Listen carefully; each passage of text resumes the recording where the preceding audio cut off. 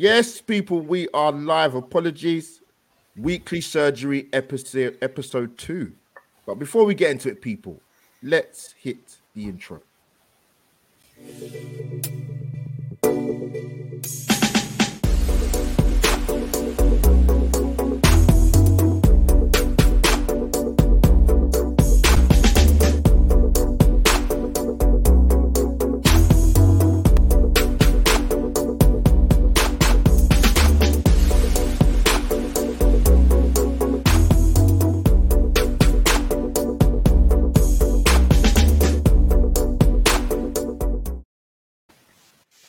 Yes, people, and we are live back again for Weekly Surgery, episode 2. I've got my brothers on the stream, man. So, guys, apologies for being late. A few technical issues, unfortunately, which can happen with YouTube live streams. But people, as I say, smash the like button if you haven't already, and follow my esteemed guests on their Twitter handles on their display pictures. And of course, get me on Instagram and Twitter, as you can see on my page. But people, yeah, a lot to talk about. A great victory against the people might call them the enemy, the noisy neighbors. Some people might even call them rivals, but that's a bit debatable, to be honest with you. But I want to big up to the people who came on and watched. I was on Holly Agambar's channel, which I agreed to go on way before the North London Derby for this game. So it was a beautiful stream. One of the best streams I've been on, going on somebody else's channel. It was poetry in motion, people. But big up to Holly for taking it on the chin, Patrick and Spurs views. But you know, they say North London is red, will forever be red. But yeah, Kesh, welcome back again, brother. Missed you at the game, unfortunately. But yeah, great to get you on again, brother. How you been, man? Been all right, man. Been all right. Over the moon with a victory, 3 points. You know, we move to the next game. Yeah, 100%, bro. We'll touch on there's a certain aspect I'm going to sort of bring up during our weekly surgery in Albert JTV practice. SC14. Not getting the rest of the postcode. But let me bring up, I'll get my boy. Schooner Souls is back again. Souls, we're going to get you down for the Watford game, brother. It's going to be awesome. But how you been keeping well? Brilliant content we see you on Jess's channel and other shows. Keep doing your thing, brother. How you been? Yeah, it's good. Good win. I think it's a needed win.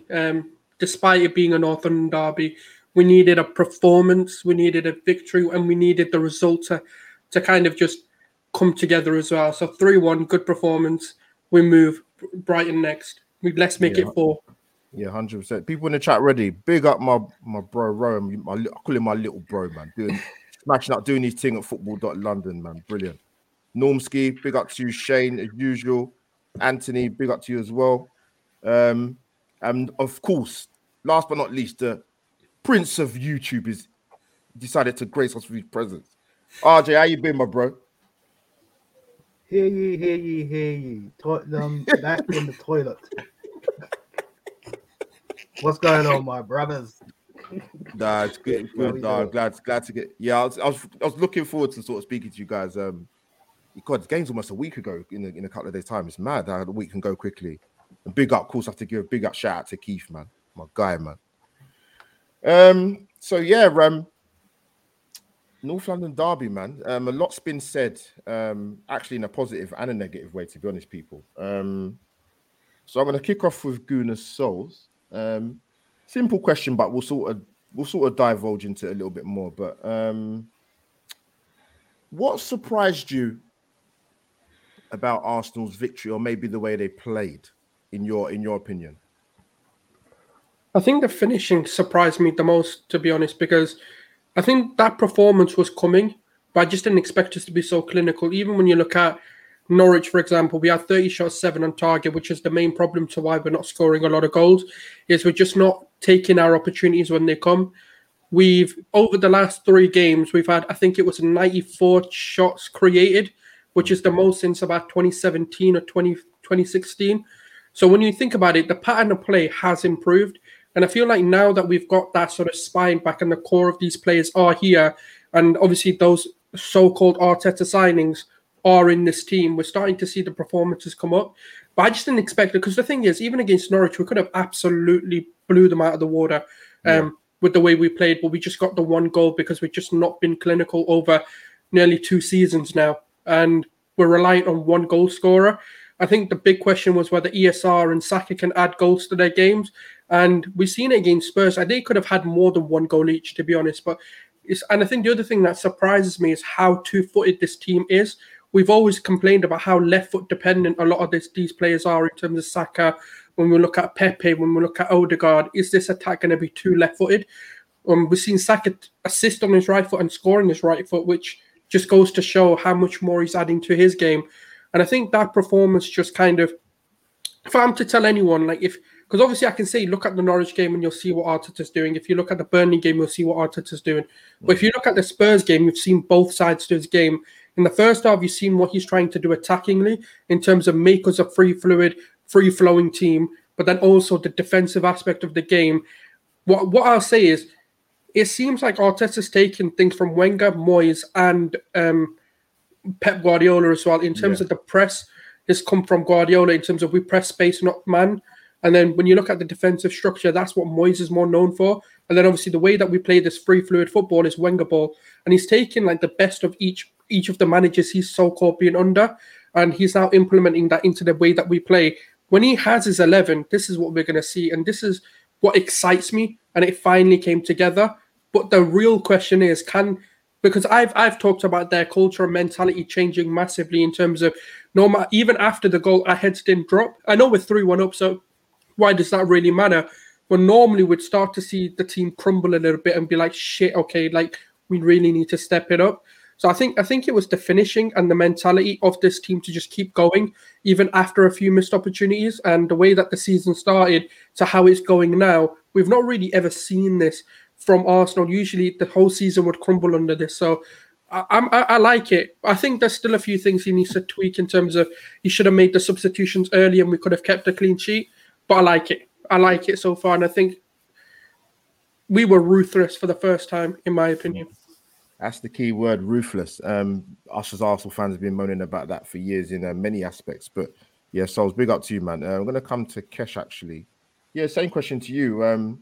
Maybe nothing surprised you, to be honest, with the performance because it's a North London derby, or is it a case of you were surprised with what you saw? What did you make of the game? Obviously, he's at the game. Didn't get to see you, brother, which is a shame, but yeah, go ahead. I wasn't surprised by the victory. I expected us to win. What surprised me the most was how fast we came out of the blocks. That's something we've not seen under Mikel Arteta. That's something that's been missing. And you know what? If you can put a game away in the first 30 minutes, you'll always be in control of that game. That's something you see from the likes of City over the years, Liverpool over the years. Getting a goal early in the game puts the team on the back foot. And we put them on the back foot where they had to come out. And once they came out, we was breathtaking going forward. We split them apart. And it wasn't just predominantly down the left like what we've seen over the last season or so. You've seen a lot more balanced team going on, attacking from both sides. And we're actually using our midfield players now to play through the lines as well. So there's a lot of improvement there. And as Sol said, like the finishing, we've been asking for players to just be clinical. Take your opportunities when they come. You know, they sensed blood and they took it. They absolutely ate them up all day, all game. They couldn't live with us. And I know a lot of people, I watch the highlights, because when you watch the game live, you see it, but you don't exactly get to go over it again. And yes, the Tottenham midfield was very disjointed, but at the end of the day, we played teams that's played like that last season, but we was that team. You know what I mean? And you've got to play what's in front of you, and you've got to make the most of it. And like I said, they've done exactly what we want them to do, and we move on to the next game.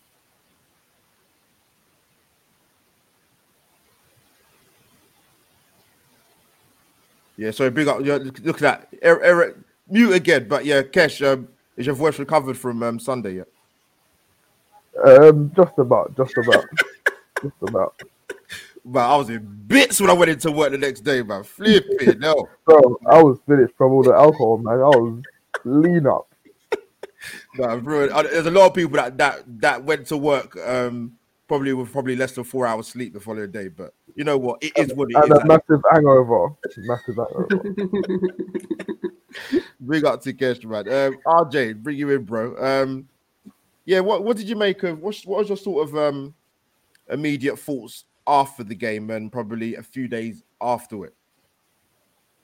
Well, I thought for starters, wow, that Yeah, the way to start that game was just everything we've been asking for to see something. Um, I was just, I don't know, I was more impressed with, Tony Adams said it on Sky Sports, the structure, the back line, yeah, how stable it was, and we yeah, didn't crumble after they scored their goal in the second half. And to be honest, I was just impressed with everything. And a few days of settling, even now, I'm just like, did that really just happen? Like, yeah, you know. 100%. But going forward, this is the thing. He set the standard now. We know what this team are capable of. So it's just how we maintain this and looking into this Brighton game next, which is a very tough opponent. Yeah, How are we going to be able to deal with them? good So football that's inside. really Yeah. my immediate thoughts. No, big up RJ. No, you're right. Brighton's a very good football inside. Actually, Graham Potter's got them playing some good stuff, man. And it's going to be tough. You know what? Even to be honest, our record at Brighton. I know we won. I know we beat them 1-0 last season. But our record actually at Brighton is horrendous. Whether that's whether that's been in the Premiership in the last few years or if you're looking at it from a history point of view, it's well. I think I was just about born when we sort of beat them before last season. But so that tells you how long ago that was. But yeah, big up to you guys. Yeah, my thoughts quickly. So before we move on, because we're going to move on nicely to the next one, and I'll sort of ask you guys about is like Kesh kind of mentioned. I wasn't surprised that Arsenal won. It's the way they've done it. Because I'm sick and tired of the team not starting on the front foot. I'm tired of it. Poor 45 minutes, poor 20 minutes. And I said it when we played against Norwich that the issue we had was because we didn't score in the first 20, 25 minutes, that you could see it with the fans getting twitchy and the players, the confidence probably wasn't there. We hadn't scored a goal. It does set the tone and makes a big difference. Erdegaard, for me, particularly that first 20, 25 minutes was different class. And what I liked was the fact that there was a couple of times I've seen him play. I like to see him receive the ball. Yes, he's good at receiving the ball in the deep areas. I understand that. And he can get the ball on the half turn and progress it. But I just like to, and it's not even a major tactical sort of switch. It's just sort of move up the pitch another 5-10 yards. It makes such a difference. And the thing that really, really impressive with Arsenal, apart from the ruthless finishing, like Souls mentioned, was the fact that I was watching us particularly out of possession. Beautiful. Tottenham could not penetrate us whatsoever. Even with the midfield, you looked at it, there wasn't probably even a gap of probably 3 or 4 yards at best. It was brilliant out of possession, and that's what I enjoyed There was seeing. times when you saw two players ganging up on the player. Yeah, Like the communication was there. Like everyone, there was a structure. There was that cohesion. The midfield three wasn't too far away from each other. yeah, Partey 100%. protected the back four. He was always there, ready to put a leg in. So listen, like it was positive signs, very positive signs. Yeah. Let me come back to you before I move on to the next bit. All you guys, I want to get your thoughts. Something I sort of mentioned about obviously being at the game. You know what? I wasn't there for the 4-2 when Emery was there. So people in the chat, if you was there, or I don't know if you guys knew people that went there. But in terms of the times I've been at the Emirates, that's the best ever atmosphere I've been to a game. It was It was incredible. The singing, I was in the same end as Lottie's in the chat. We stood up the whole game. That's the first time I've done that at the Emirates. First time I've ever done that at the Emirates. Never didn't sit down once. that's Only the thing half though. time probably. Yeah, but That's the thing though. Like I often feel like a lot of the fans don't try and create that atmosphere. Like yeah. everyone was bang on it even before kickoff. Like Oh, the concourse was pumped, like, bro. Yeah, it they was was pumped. doubted. And for me, that's set the precedence now. Like that is the standards that we need to keep it. We need to make when other teams come to the Emirates. It's very loud. It's a fortress. It's intimidating. Yeah. we are the 11th men. Yeah, The 12th, 100%. should I say. We are the 12th men. So we need to play our part as well. No, 100%, man. It just, it was the best for me. It was the best atmosphere I've been to ever, at Emirates Stadium, I must admit. But yeah, the thing I wanted to sort of ask you guys was one thing that I really did like. I mentioned I've been on a few shows. Big up Hybrid Squad, and obviously big up Holly's channel as well. Even though you're a Tottenham fan, but you know what, it can't be helped. But when it comes to RJ first, one thing is I mentioned aggression, and I wasn't talking about being, Norman Hunter or Chopper Harris back in the day, smashing people up in the air. If you just looked like things off the ball, Kesh would have seen it at the game, been at the game as well. The Ramsdale rallying the crowd, Erdegaard, Gabriel. There was some great still images going on Twitter. The one with Ben White and Gabriel pumped. I thought, yes, that's my centre backs. That's my back five. Aaron, pick up the mic, man. Aaron Rambo Ramsdale.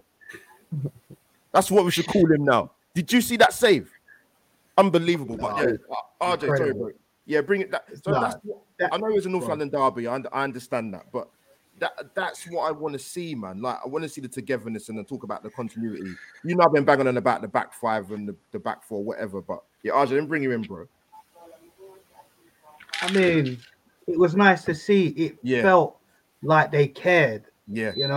For years we've been questioning players on do they get it, and it's not even just about the North London derby. Do they get it? It's just all over. Do they get what it means to represent the badge? You know, we've questioned so much, and then we've seen all these players come in, and it just feels like sorry, RJ. Sorry. No, I love that. That is brilliant. It was brilliant. It was brilliant. Big up North Scoop, put that in the chat. I'll keep it short and sweet. To me, that just showed me like there's real love in this club right now. And like Kesh said, we need to be back in this 110%. Because let's face it, they went out, not all of these new players, but some of them, the team missed us last season. They needed us as well. Yeah. So for us to push forward, as well as how they are gelling together, getting to know each other, and the continuity of the team, we need to be supporting them 110%. I know we're going to probably get angry and players are going to mess up, but right now we really need to be together, as they did say a few years ago. I think when Emery was here, all they want us to do together. Edu said that he just wants to see the first 11 playing together. We need that togetherness, and that's what has been fractured at this club for so long. So we just need to just be there, support them, and even the chest bump with Ramsdale and Tomiyasu, that gassed me up. I can't lie. Was that the one? Was that when Ramsdale made the save? The Hurricane. Hurricane saved it.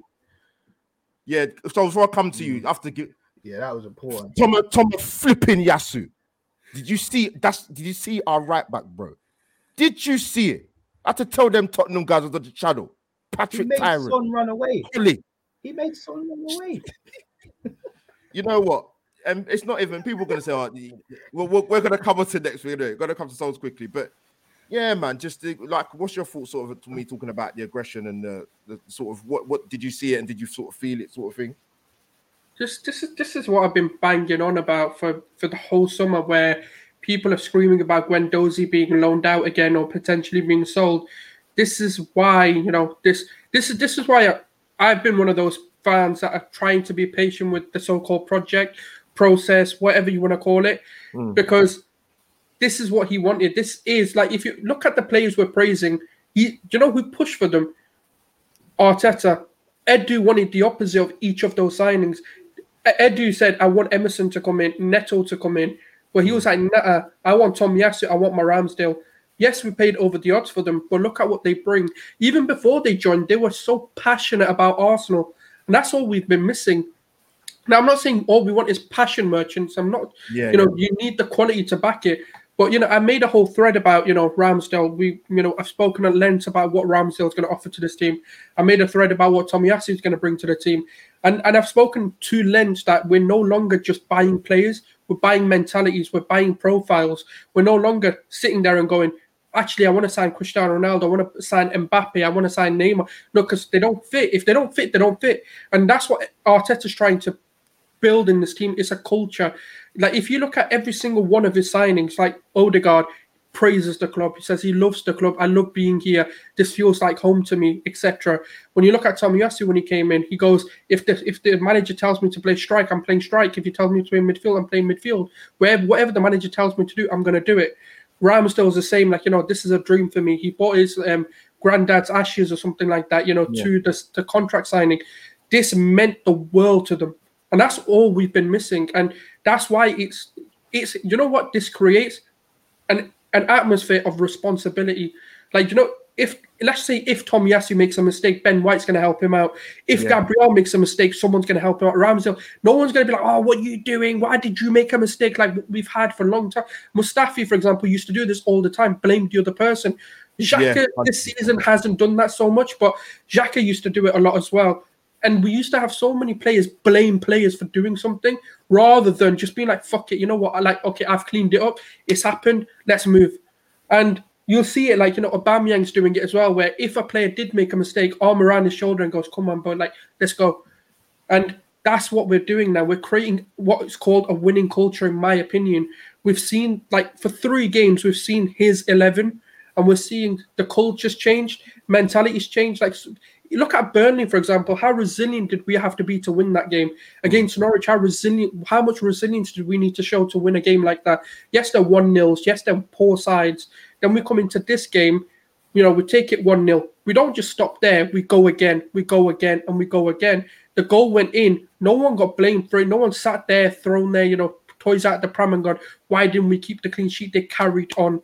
And that's what I love to see. Is everyone's taking responsibility, but also they're like, you know what? I'm not going to blame a player, or like for example, when Ben White made that back pass and Ramsdale could have given away a penalty or something, but he went to save his defender. Goes, you know what? I'm going to try.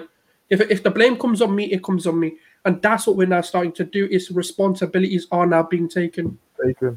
Yeah. Even with the goal we conceded, like he said it himself. He said that shouldn't even been a goal. I should have saved it. Yeah, he looked vexed that winning. Yeah. If that was Leno, sorry, 2 seconds, boy. Sorry, Normski, I'm seeing your question. The guys will probably incorporate it within probably the next answer when I bring up the next topic. But no, listen. You see with Tomiyasu, right? On the talk, and now let me talk. Now I'll talk Ben White very quickly. Man pocketed Kane. Pocketed him. Yeah. England's #1 captain. Put some respect on Ben White's name in that game in isolation. Arsenal fans, get behind him. He will come good. He will come good. I'll even go, and it's not like me to say I'll stick my neck on the line for some of these Arsenal players, but with him, I'm willing to go there. So you've heard me say it. So yeah, sort of the next question. This is going to come in quite beautifully, actually. Not the next question, but you can sort of add to it. But obviously, 6 games have gone in the season. Arsenal on a bit of a confidence boost for picking up some wins. But as you know, with our fan base, sections of it can be split any time of the season, to be honest. So yeah, RJ, I'm going to come back to you, mate. I'll give you a bit of context before you sort of say what you want to say.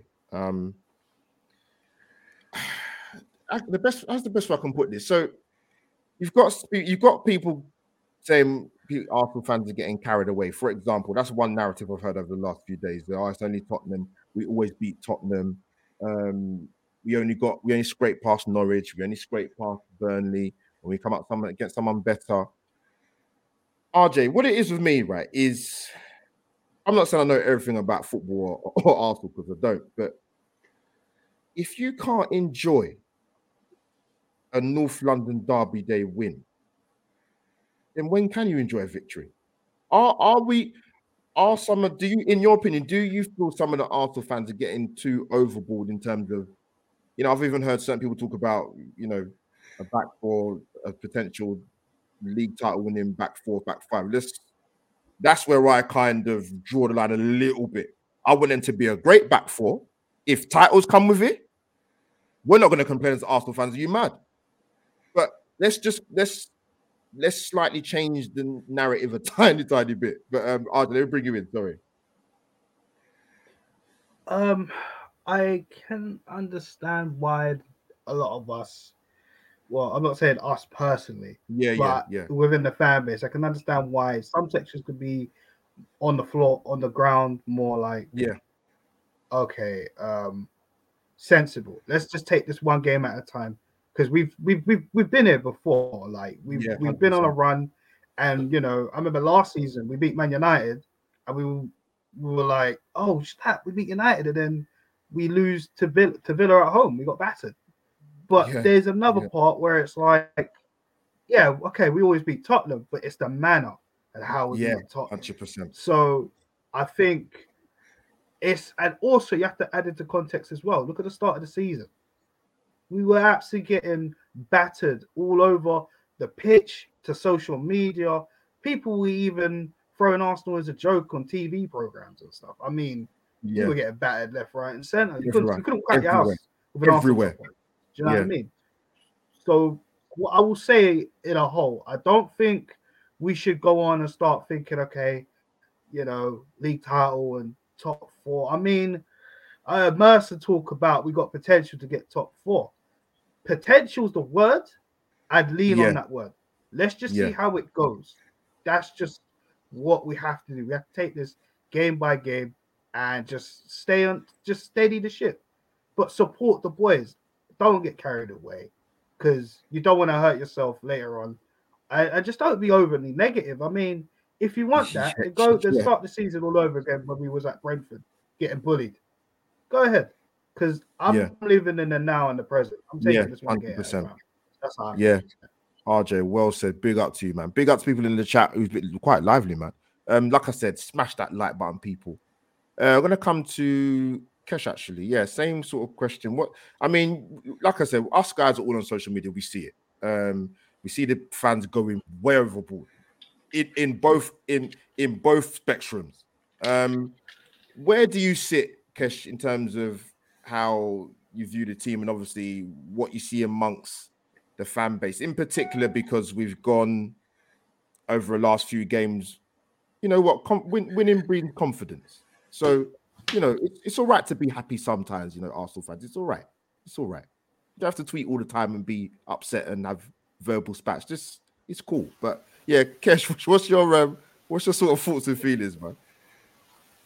For me, listen, this team, it's now got the stability that we've been missing for many years. Like that freshness, that bit of young blood that's willing to be determined and fight for this badge.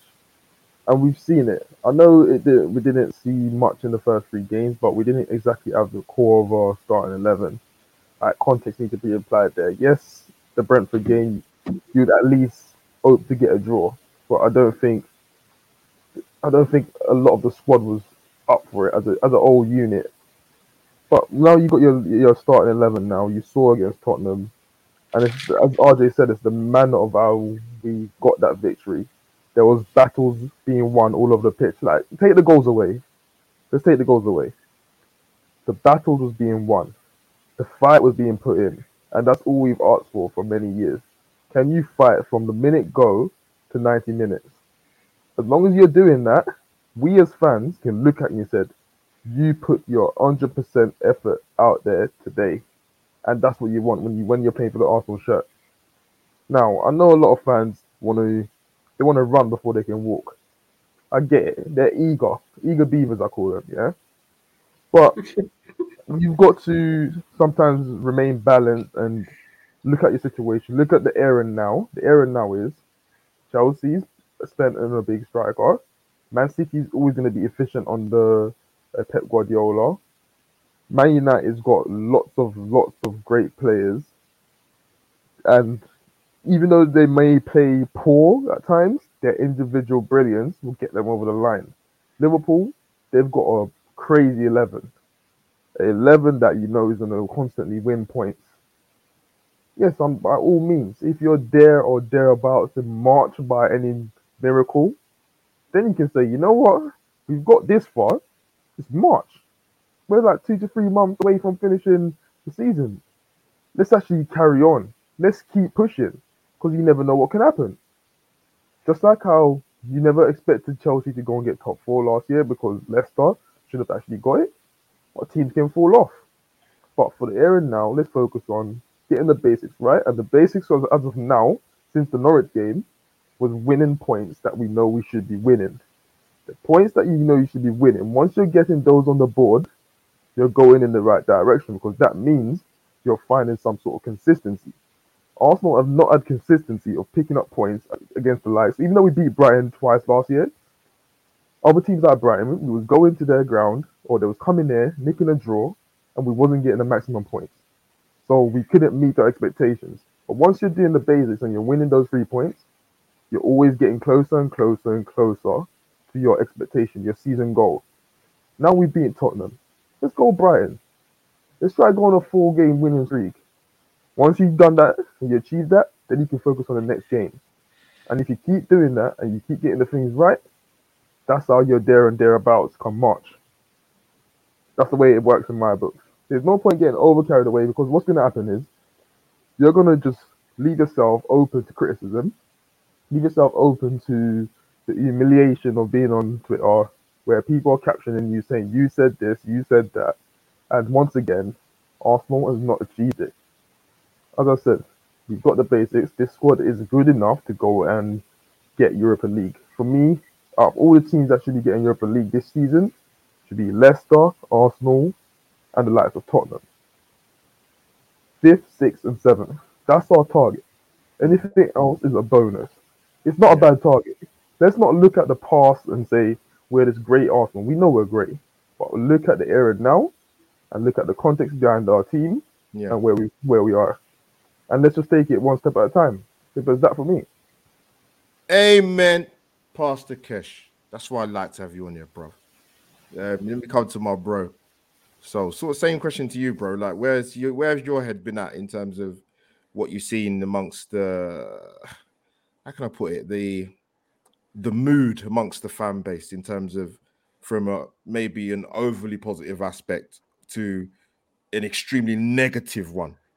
I've seen me personally, I've seen very few down the road with a little bit of aspects of both. It seems to be Arsenal almost can't win. We win the game, we should beat them. We lose, Arteta's got to go. There's no middle ground. So what's your thoughts on, bro? Yeah, similar to Kesh, I think the objective was always get Europa League at the bare minimum. Top 4 is a bonus for me. Obviously, it'd be amazing to get top 4 and get back into the Champions League, but we have to be realistic with how we expect this season to go.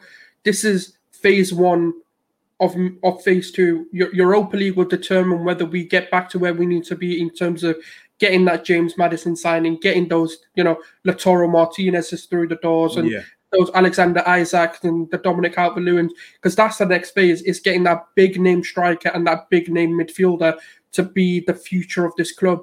And the thing is, I don't really care if people want to go overboard, if they want to be ultra negative. I don't really mind, as long as you're backing why you're doing it. Yeah. And as long as you're using logic and context to why you're being this way. And for me, look, the first thing we are with fans have a lot of emotions. Like, that is our job, to be emotional. Like, it is. Like, I don't care what anyone says. We're emotionally invested within our club. Like, look at how Ronaldo celebrated yesterday against Villarreal. That's embarrassing. Your performance was shocking, but you took your top off. Like, if you're gonna start to objectify absolutely everything and start finding everything offending, then let's go there. Why did Salah celebrate the way he did? That's embarrassing. Why did you celebrate by taking your top off the other week against was it Crystal Palace or something? If we're going to start to do that, then we go down a rabbit hole that we don't want to be going down. It's a 90-minute winner in the Champions League when you're against the Kosh. Like, of course, do it. Like, let the emotions out. Like, because we've been getting stick for so long for being Arsenal. We're this banter club.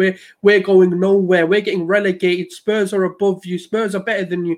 All of this, right? We get this. And then as soon as we beat them, they're irrelevant. They're shit. They're this. Why does the narrative change the minute we beat a team? Why is the energy not the same coming into it? Because we got it. Like, look at who you signed 150 million down the drain, but that 150 million actually smashed you. Not beat you, fucking destroyed your club in the North London derby. So let's keep the energy the same. And I think, look, we're fans. Back your club. Be excited. Go over the top. I don't care. Go over the top. Because that's your job as a fan. You're not a football expert. You're not a coach. You're not Arteta, where you now need to be rational and bring the calmness down and go, look, guys, that's what the players need to do. The players need to keep it in their heads and keep level-headed. The fans go overboard. Like, that's our job, man. We're fans. Like, but why am I excited? I'll say it's because what I've been screaming for 18 months is what he's trying to do. We know he wants to attack in a 2-3-5. We know he wants to defend in a 4-4-2 block. We know he wants to do this, but he's never had his players to do it. Now we've seen his players come in, the system's flourishing. We're seeing the culture change that he's been speaking about. And I think it's because a lot of the so-called positive fans, or the Arteta-ins, or however you want to define that sort of category, we've been getting that stick I've been getting that stick for 18 months because I've been saying, let's be real. Like, he is building something. It may not be in our image. It may not be what we want, but there is something cooking here. And I've said it. I've said that this window could become a masterclass that we never seen coming, or it could be the biggest flop that Arsenal have ever done. And I got laughed at saying that because I was like, what do you mean? How can this ever be a masterclass? I'm not saying it is yet. There's still 2 seasons to go until we realize that. But for me, it's like, let's be excited as a fan. So it's 2 things, well said. 2 things, like even with in regards to signings, for example, and I said it when the one player we got linked with, I don't think no Arsenal fans saw coming. I definitely didn't see it coming, unless you guys know something in the know, but was the Ramsdale link. I was just thinking, what is going on?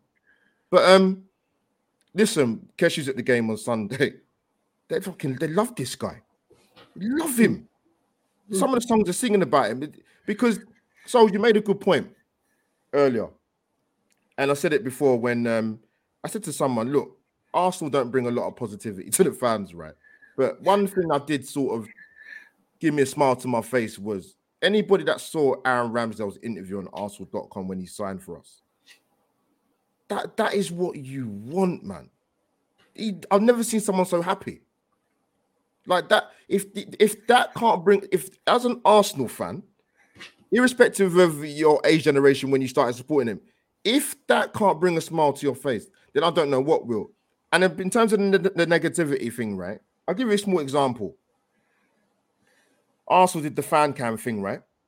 Arteta when Saka scored the 3rd goal. Is that the bench cam thing that you mean? Yeah, the bench cam. Oh yeah. And people were complaining. I'm thinking, and I'm sitting there thinking to myself, if you what did Arteta do? I watched it, but I forgot what you did. He was celebrating the goal, and they showed him and Saka's. And I thought to myself, if you can really find something to complain about that, then you need to stop watching football, because it was ridiculous. Like, why are you? And you know what? I said this when I did the fan cam for Lee Judge's TV. Big up to them guys. Irrespective of whatever you think of Mikel Arteta, and I said the key word souls, Kesh and Ryan, in isolation. When the cameras were cutting to him at that stadium, I've never seen the man look possessed, bro. He was pumped. And I thought, you know what, lad? Arteta, I'll give you that one, man. I'll 100% back and give you that one. Because he looked on it. So if you can find negativity in that, Arsenal fans, listen, change the sport, man. Seriously, man. But yeah, guys, big up to you for talking about that, man. It's the fan base. Sometimes they're a bit of a lawn to themselves, if I'm being truthful. But yeah, next thing, what's I going to mention to you guys now?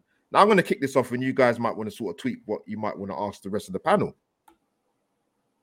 Hidden question, people. Hashtag question time, hidden question. So my question to the panel, quite a straightforward one, actually, because we're talking about Arsenal and fortunes and games coming up. We've got an interesting set of fixtures coming up. We've got Brighton away, obviously, on Saturday. We've got Palace on the 18th of October after the international break, I believe. We've got Villa on the 22nd of October at home. And we've got Leicester away. I think it's the 30th of October, if I got that right.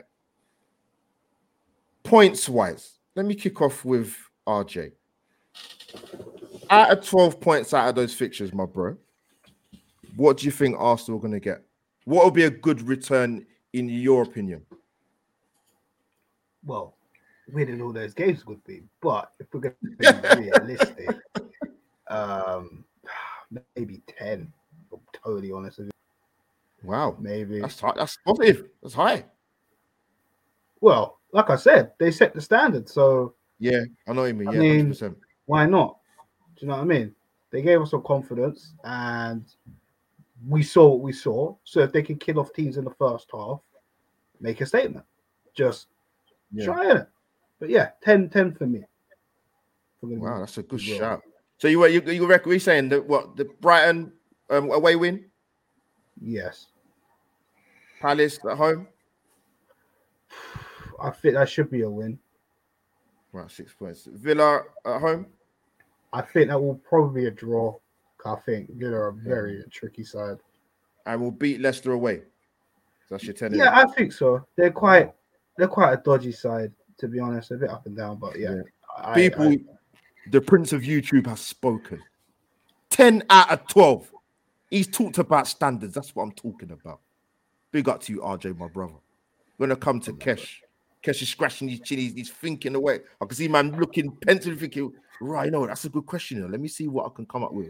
Kesh, so yeah, same question to you, man. Like I said, a tough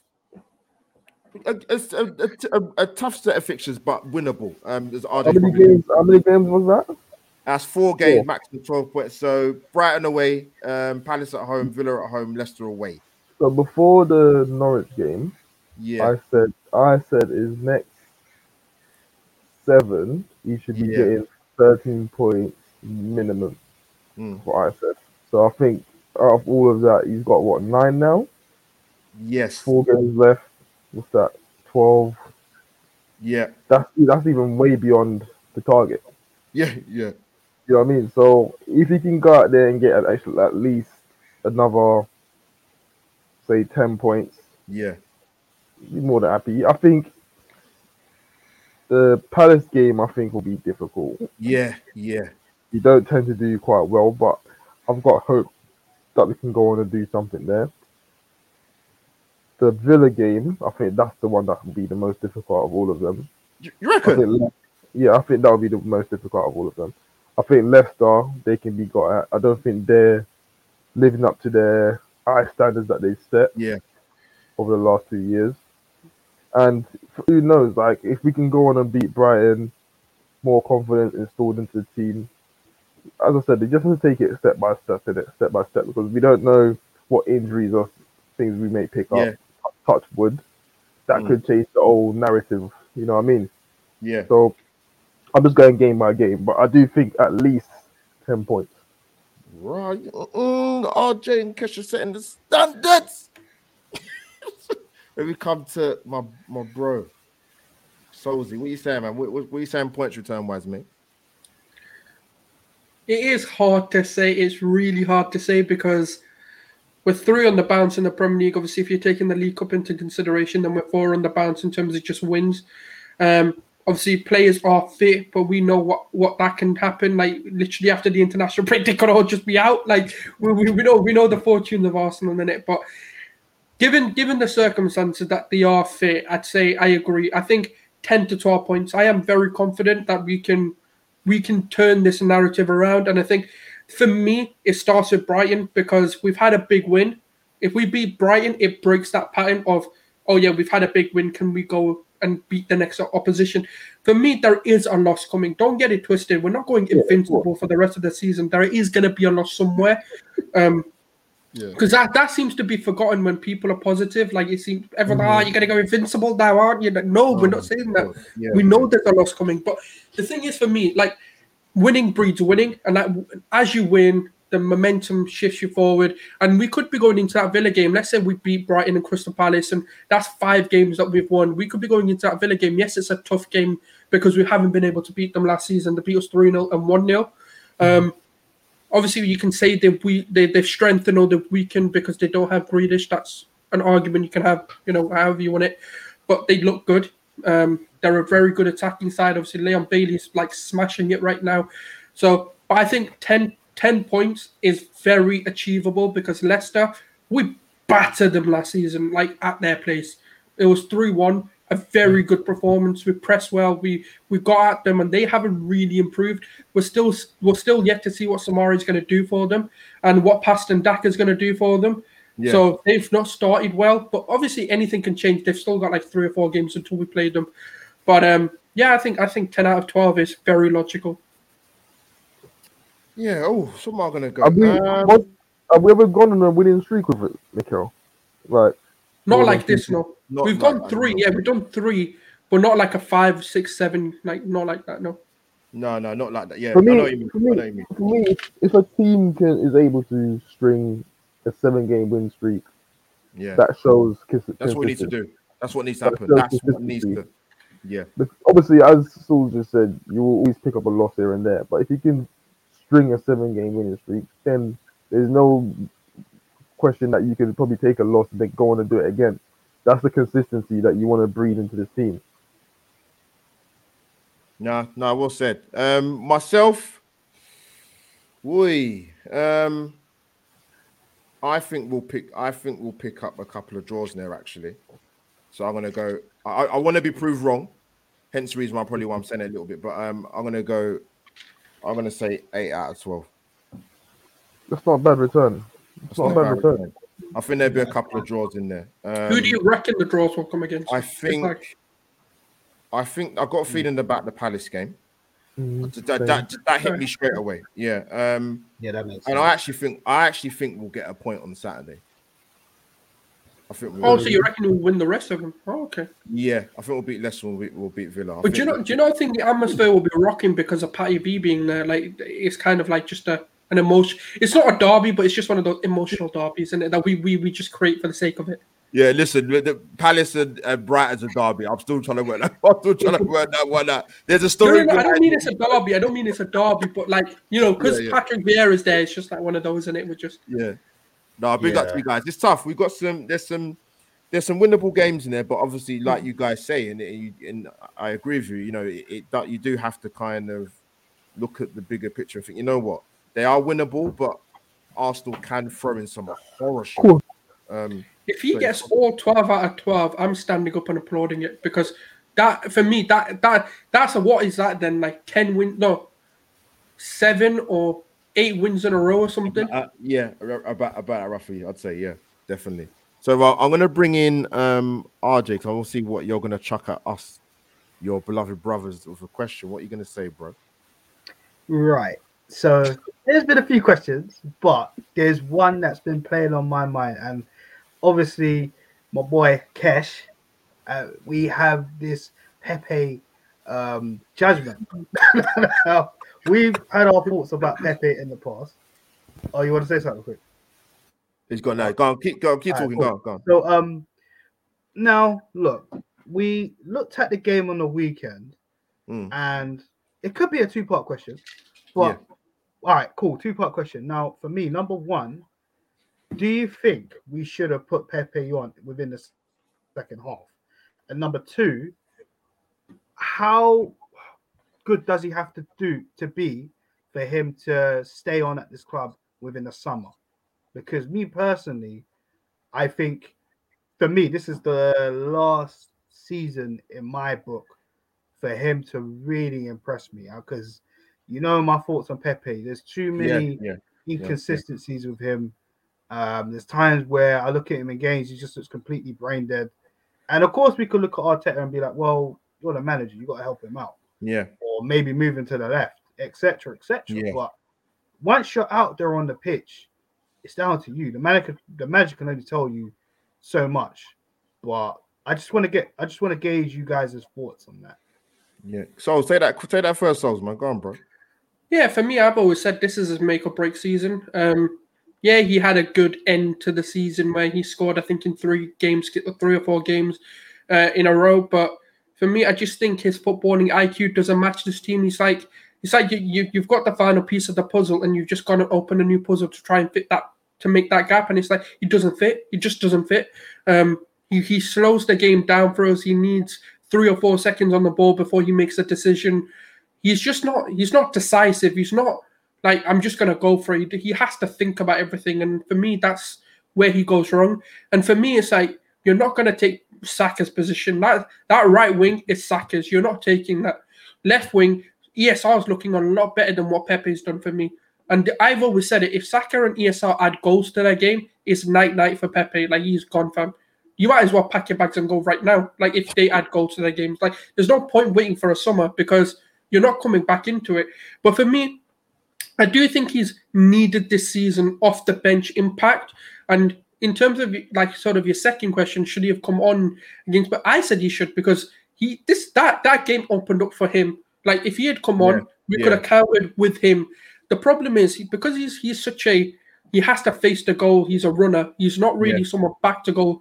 He's not a back to goal attacker, and that's something we need. And the problem is, right, I've always said there's 3 pairings that you go for if you're going to play, and you've got to build from a striker. If you're going to play Aubameyang, and if you want that to be a striker, that's the team you play: ESR, Odegaard, Saka. If you're going to play Lacazette, then you go with Pepe and Martinelli, and then ESR, because for me, the reason why you do that is you've got to look at the strengths of each of these. Lacazette suits when he's got 2 runners on the wings, where you've got Martinelli and Pepe just running in behind. Lacazette can hold up the ball and bring them into play. Whereas Aubameyang needs technical security and technical leaders in the front line to be able to get the best out of him. He needs creative outlets, and you need those 2 10s, and obviously Saka being that isolated right winger. And that's the pairings you go with. That's how you get the best out of all your attackers. So in terms of like what does he need to do, I don't really know what he can do, because unfortunately, like, Saka's just bossing up the place. ESR's bossing it up, and their IQ and their, like, unless Arteta gets sacked and we bring a manager who can get the best out of Pepe, then it's a different story. But for me, the way that we're now moving forward is footballing IQ, people who have the intelligence, and he doesn't fit that for me. I'm not saying he's stupid, but he's just not good, in my opinion. And he doesn't suit the Premier League. He needs to go into a league on. He needs to go into a place where the space is there for him. It's the same thing that Sancho's now struggling with right now. Is he's realizing there's not enough space, and he can't just keep looking for space, taking 3 men on. You need to be more intelligent there. Sometimes you've got to let the ball go, be a bit more quicker with your decisions. But for me, I don't really know. I think at the end of the summer, I would look to sell him right now. He'll come into his final 2 years of his contract. I don't see us renewing it. I think this is the perfect time because we'll have 2 years on his contract. We don't have to show desperation to sell him. We can just be like, if we get a £30 million bid, take it. No, well said. Yes, Keshawn, let me bring you in to RJ's question. I don't know. I think you caught it before you went. Listen, I used to be one of the biggest fans when he first came here, but what I've seen from him is very lackluster. And the biggest thing that scares me the most about him is I don't believe his ceiling is high for the amount of funds he paid. Yeah, I don't believe we're ever going to get a player that we can rely on consistently go out there, score goals, and put in a performance. The thing with Pepe is he does tend. Yes, I see a lot of our fans compare him to Saka or have debates about him and Saka, and what they will tend to bring up is goals to assist ratios. But for me, a player who plays for say 90 minutes and does fuck all, gets a goal, does not deserve praise.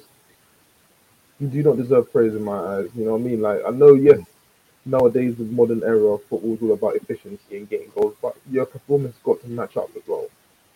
You've got to be showing me what you're doing on the ball, how are you affecting the game, how you're bringing the best out of your teammates.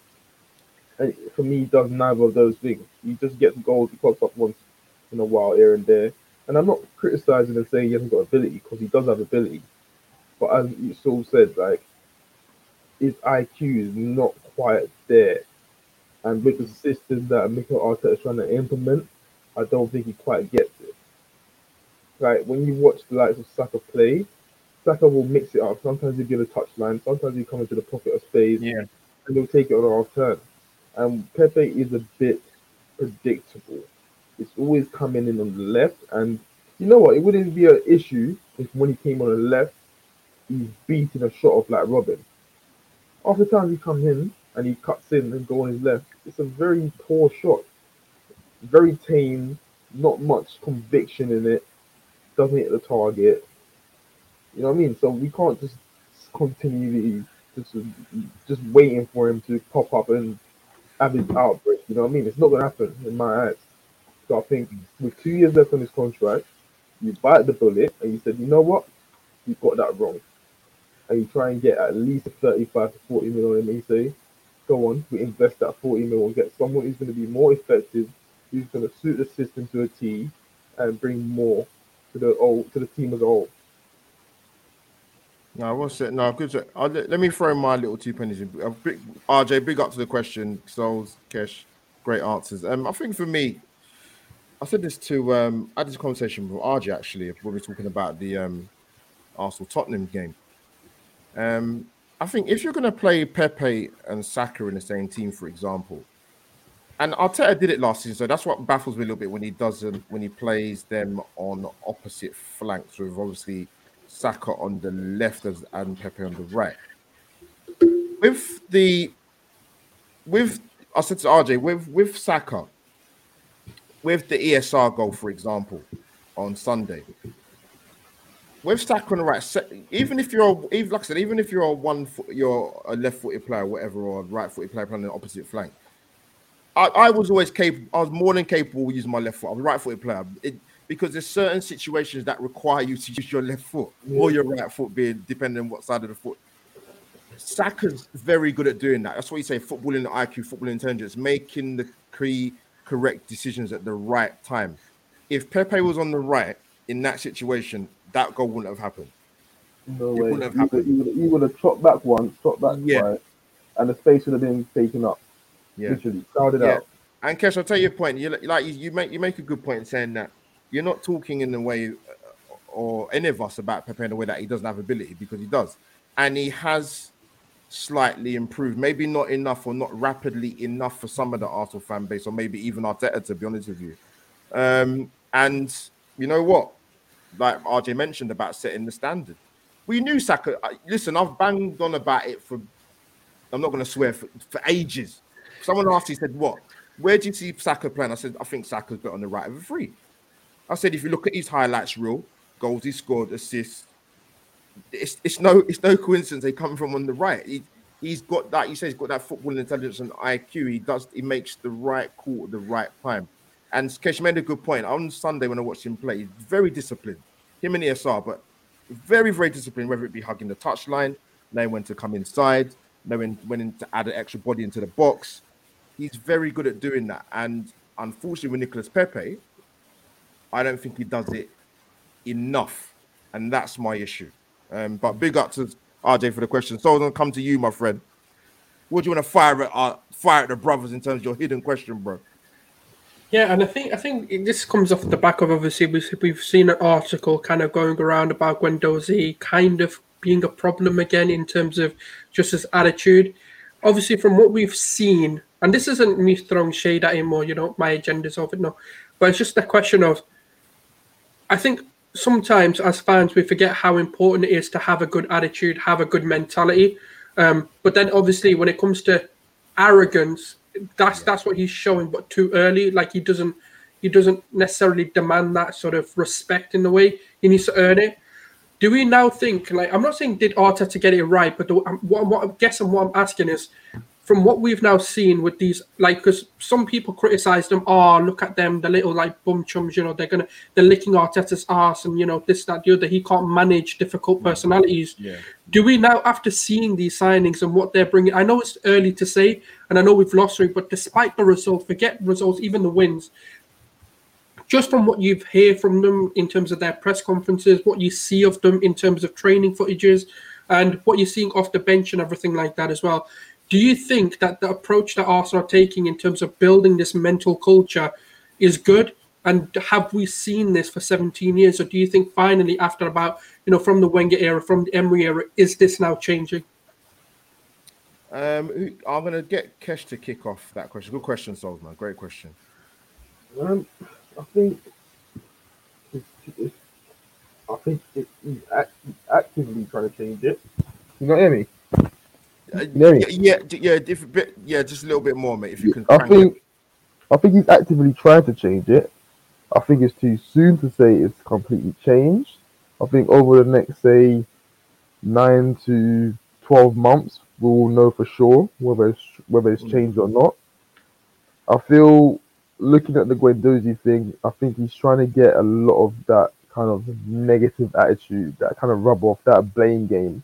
I'm not saying Guendouzi's not a good player. I hear what a lot of fans saying, "Oh, you could do a better job than El Nini," and that. I get it, but for me, what I've seen from that Marseille game, he tends to play the blame game quite a lot. Like the player that he was digging out played poor, but Guendouzi himself played poor as well. And I think that's the attitude that Mikel Arteta don't want. Fair enough if you're performing at your skin and your teammates are letting you down, then by all means you dig him out. But at times when it's you as a whole as a team, you need to look at yourself first rather than your teammates.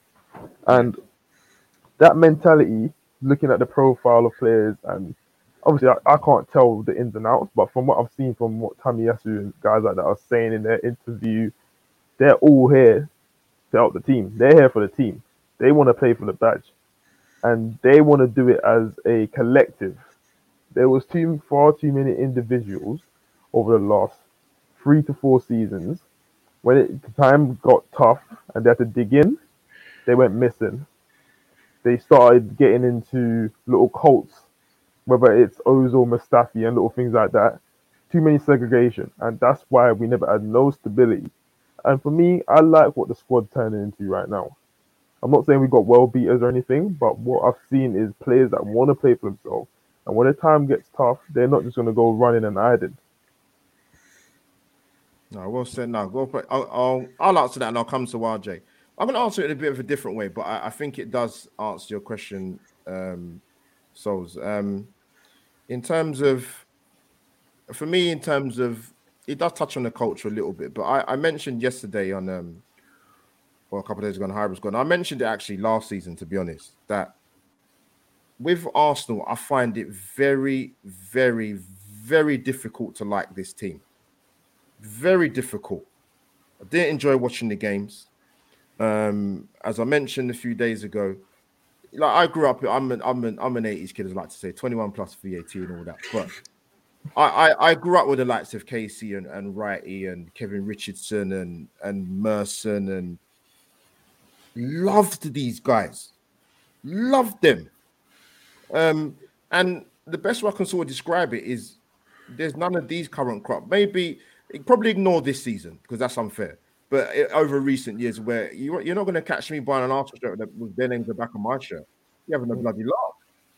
But we have hope souls now because I look at a Ramsdale who embodies that, the fan wanting him to do well, and I can see why they would like him.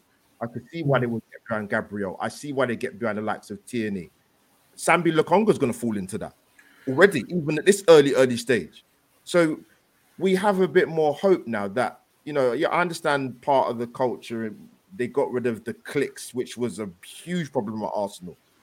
I mean, everyone's seen the tweet from Mesut Ozil. He wasn't, or the one previously, shall I say, but you don't want to tweet recently when we beat, that to me, that highlights for me why he should have been gone. Yeah. You can't have bad apples in your dressing room. And he wasn't the only one. Don't just fall on Guendouzi's shoulders and the attitude. So, yeah, so as Marcel answers your question, just, yeah, we've got hope in terms of some of the boys that are at this club now that you can get excited about and get behind them. And that's what's changed for me, brother. So, RJ, come in with answer Sol's question, my friend. Thing is, yeah, look at that Guendouzi. Now, I did have hope for him when he first came in. I thought, okay, this kid looks pretty bright, pretty intelligent on the ball, certain things. I liked what I saw. But what I didn't like, and I think a lot of people kind of threw this context into me because I was just more annoyed with what was in the midfield. And I looked at him, I thought, yeah, you know what, like him, Torreira, it could be good. But the attitude, and this is where a lot of people, some people don't even make it into football because it's their attitude. They might have all the talent in the world, this, that, and the third, but their attitude has to be there. It's not a coincidence every single club he's been at, the managers have complained about his attitude. Yeah. And even this comment here, he's such a drama queen. But this is what I'm saying. It's like, it took me a while to realize this, like, because again, I was lost in the emotion, Xhaka and El Nene, and it's just like, we need someone. I always thought if he come hit back, Partey could probably slap some sense into him or something. Do you know what I mean? I felt like he needed like a proper someone to lean on. But to be honest, I'm there like where the point was, nah, do you know what? Don't even bother. Because you also, the key point is the fact that he was the under-21's French captain. And you're out here not even trying to help people, but you're just basically disrespecting them. It's like, come on, man. You have these leadership qualities, Dr. Evil Fingers, but you're not really applying that. And like you, I'm going to echo what you said, Albert, about the team. They're leading off each other. They're helping each other. I don't know if Guendouzi would be doing that if he still be with the squad right now. So for me, yeah, good riddance to bad rubbish, man. I'm sorry.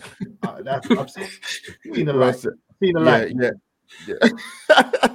No, big up to you guys, man. But yeah, before we get the score prediction, because we're going to come to end of the show, guys. Going to get these guys' score predictions. But yeah, with the Guendouzi thing, I'll be honest with you, and I've said it quite a few times, to be honest with you. You guys might disagree, but I was never convinced.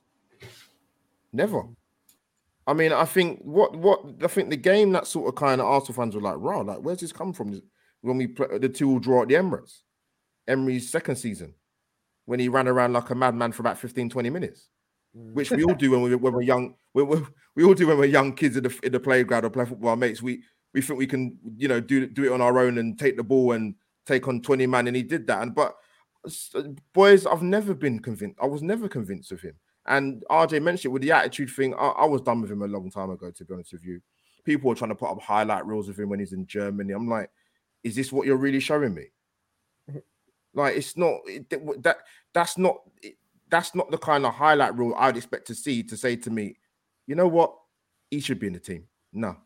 So, like Ryan said, I won't lose sleep over him, but that's just me. But people, smash the like button, like RJ said, and follow my Steam Gooners on their channels. But before we get the score predictions, guys, you should know what to do by now.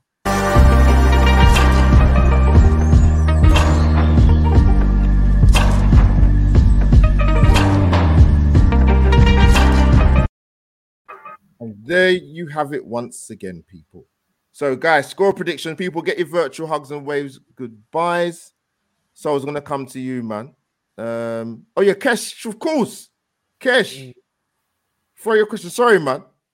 Mine's not even related to Arsenal, to be honest. Mine is more on the path of where football's going. Like, do you not feel that it's losing its aura?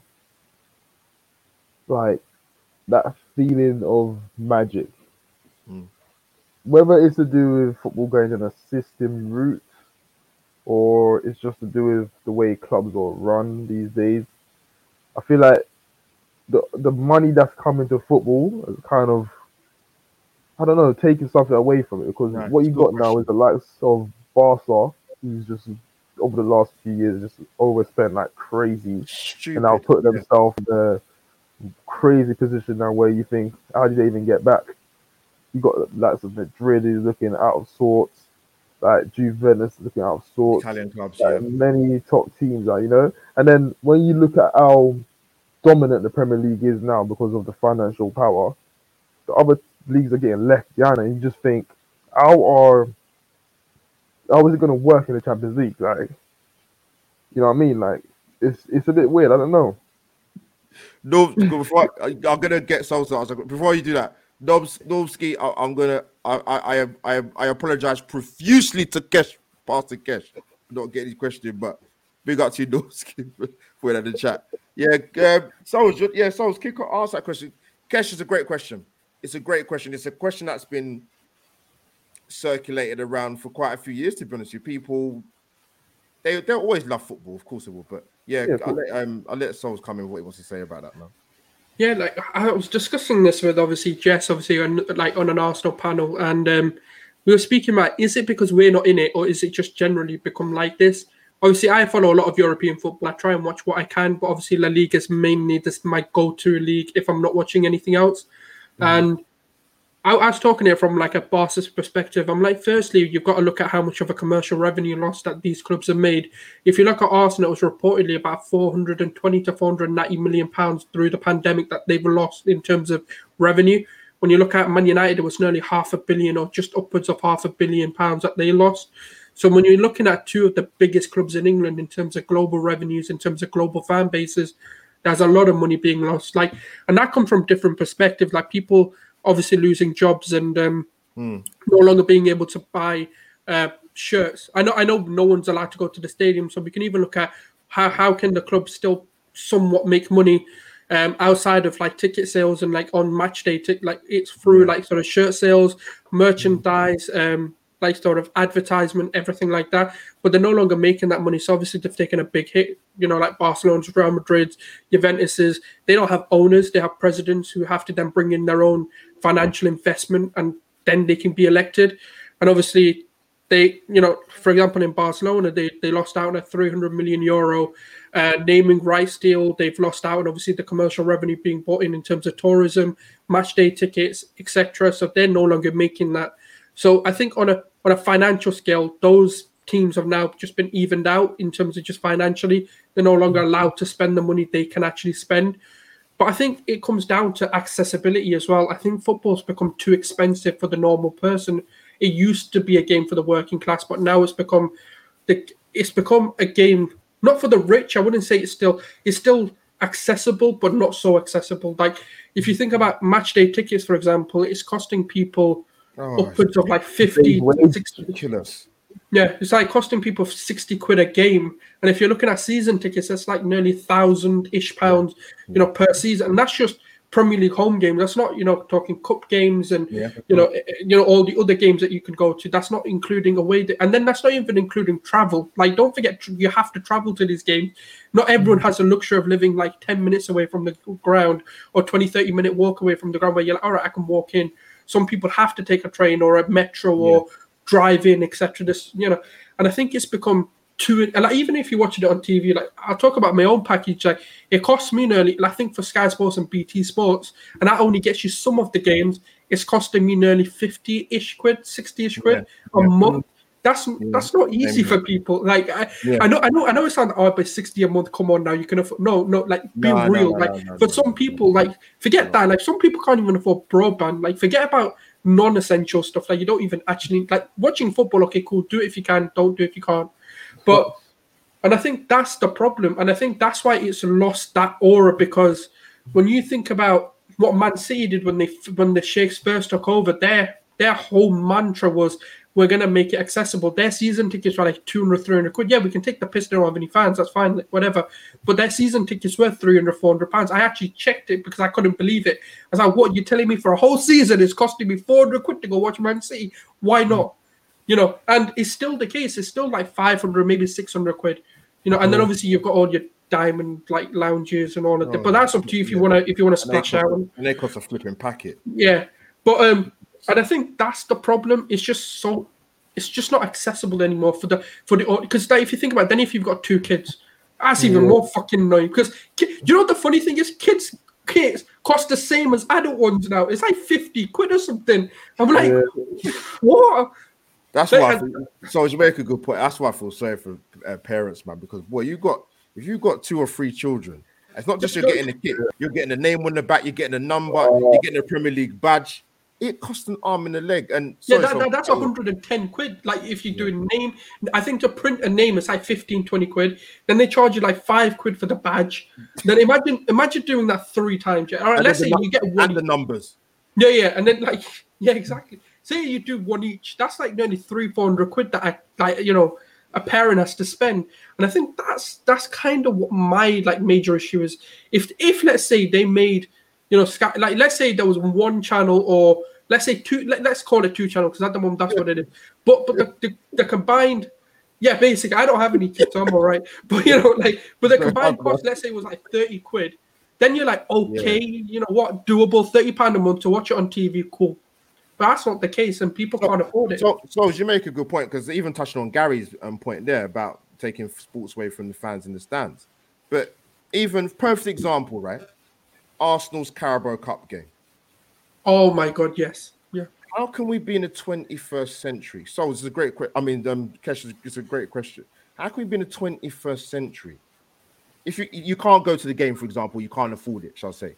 Let me go and watch it or stream it. I'm not advising that, but people do it. But anyway, if it's on TV, why the fuck not in it? Yeah, you cannot find anywhere. What is? Did you see how they joked about it? They go, "Oh yes, we're gonna show the Leeds game." I'm like, "Nah, fam, you're taking the fucking." Yeah. It's sorry, so you're right, but it's accessibility thing. It's the best way I can also answer your question, Kesh. It's a really good question, man. It's something you could actually probably do even a whole debate about, to be honest. Soldiers has made a good point. Like, it's expensive to go and watch football, man.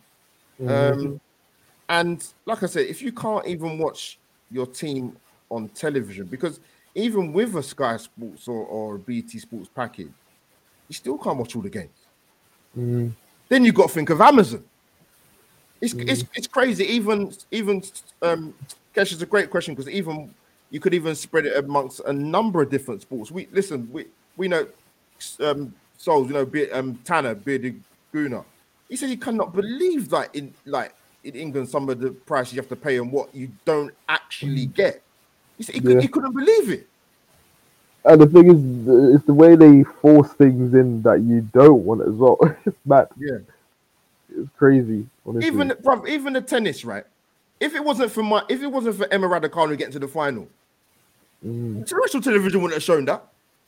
It's true. They're not even showing finals, man. Like, you can't even before you Souls, Kesh, right? You could have Sky Sports package. You could watch the French Open, Australian Open, Wimbledon, whatever. Because Wimbledon be on terrestrial television anyway. But now you have to pay more to watch a tournament. Yeah, it's madness, bro. Like, it's only going to get worse. I'm scared. That's actually true what you said. Because I remember, like, my early days in secondary school, Wimbledon and all that will be on BBC and all that. Like, you know what I mean? Catch it. Yeah.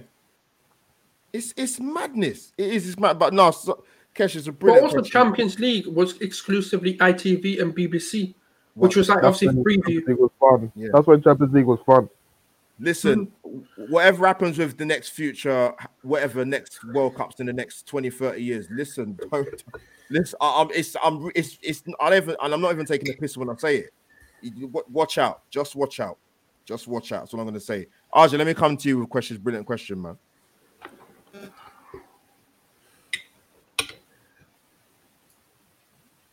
Is RJ there? Is he gone? I think he's gone, man. Oh, RJ's lost. We lost him, brother. Are you there? It's gone, bro. No, this disconnection. I'll make it short and sweet before my internet decides to just say this is a bad topic. We're cutting them off. Maybe someone's trying to shut me down. For me, I just think, like, over the years, money's just ruined a lot of things. Ownership has ruined a lot of things. I mean, we know football. We can talk about various sports, of course. You guys basically touched on it. But if I'm going to talk about football, because it's what I mainly know, I look at it, it's not even our sport anymore that much. You know? Even with the TV companies. I mean, remember in the pandemic last season, they were like, I think it was Burnley versus Southampton on pay-per-view. Who in their right mind's doing that other than their own fan base? Do you know what I mean? It's absolutely ridiculous. Then you hear certain pundits, not going to name them, and I'm not going to lie, I agreed with what they were saying within their rant, but you're working for that company that do the same thing. So it's a little bit backhanded, isn't it? But like I said, I'll make this short and sweet. I mean, a lot of owners nowadays, all they care about is money and making money. And some don't spend money to make money. And I feel, you know, even when you look at our club, we have the highest season ticket prices in Europe. And what do we see? 8th place finishes, an FA Cup here and there. not even a title challenge, not even a top four.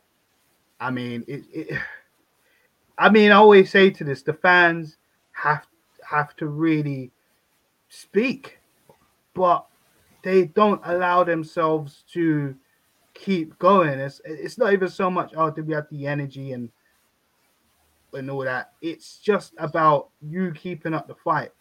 You know, this is why Yeah. I've always said this. Everyone talking about, oh, we need to get the owners out. I'm like, well, stay consistent.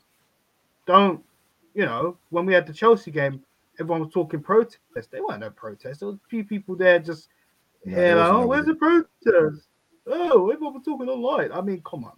That was embarrassing. Do you know what I mean? So that's all I really got to say about that. Until people wake up and get serious and try and take charge of what they love, then it's just going to be the same thing. People can say we can't do nothing, but like Public Enemy said, fight the power in it. That's what I've got to say on it. Well said, man. Guys, we're coming to the show. We're going to get your score predictions for Brighton.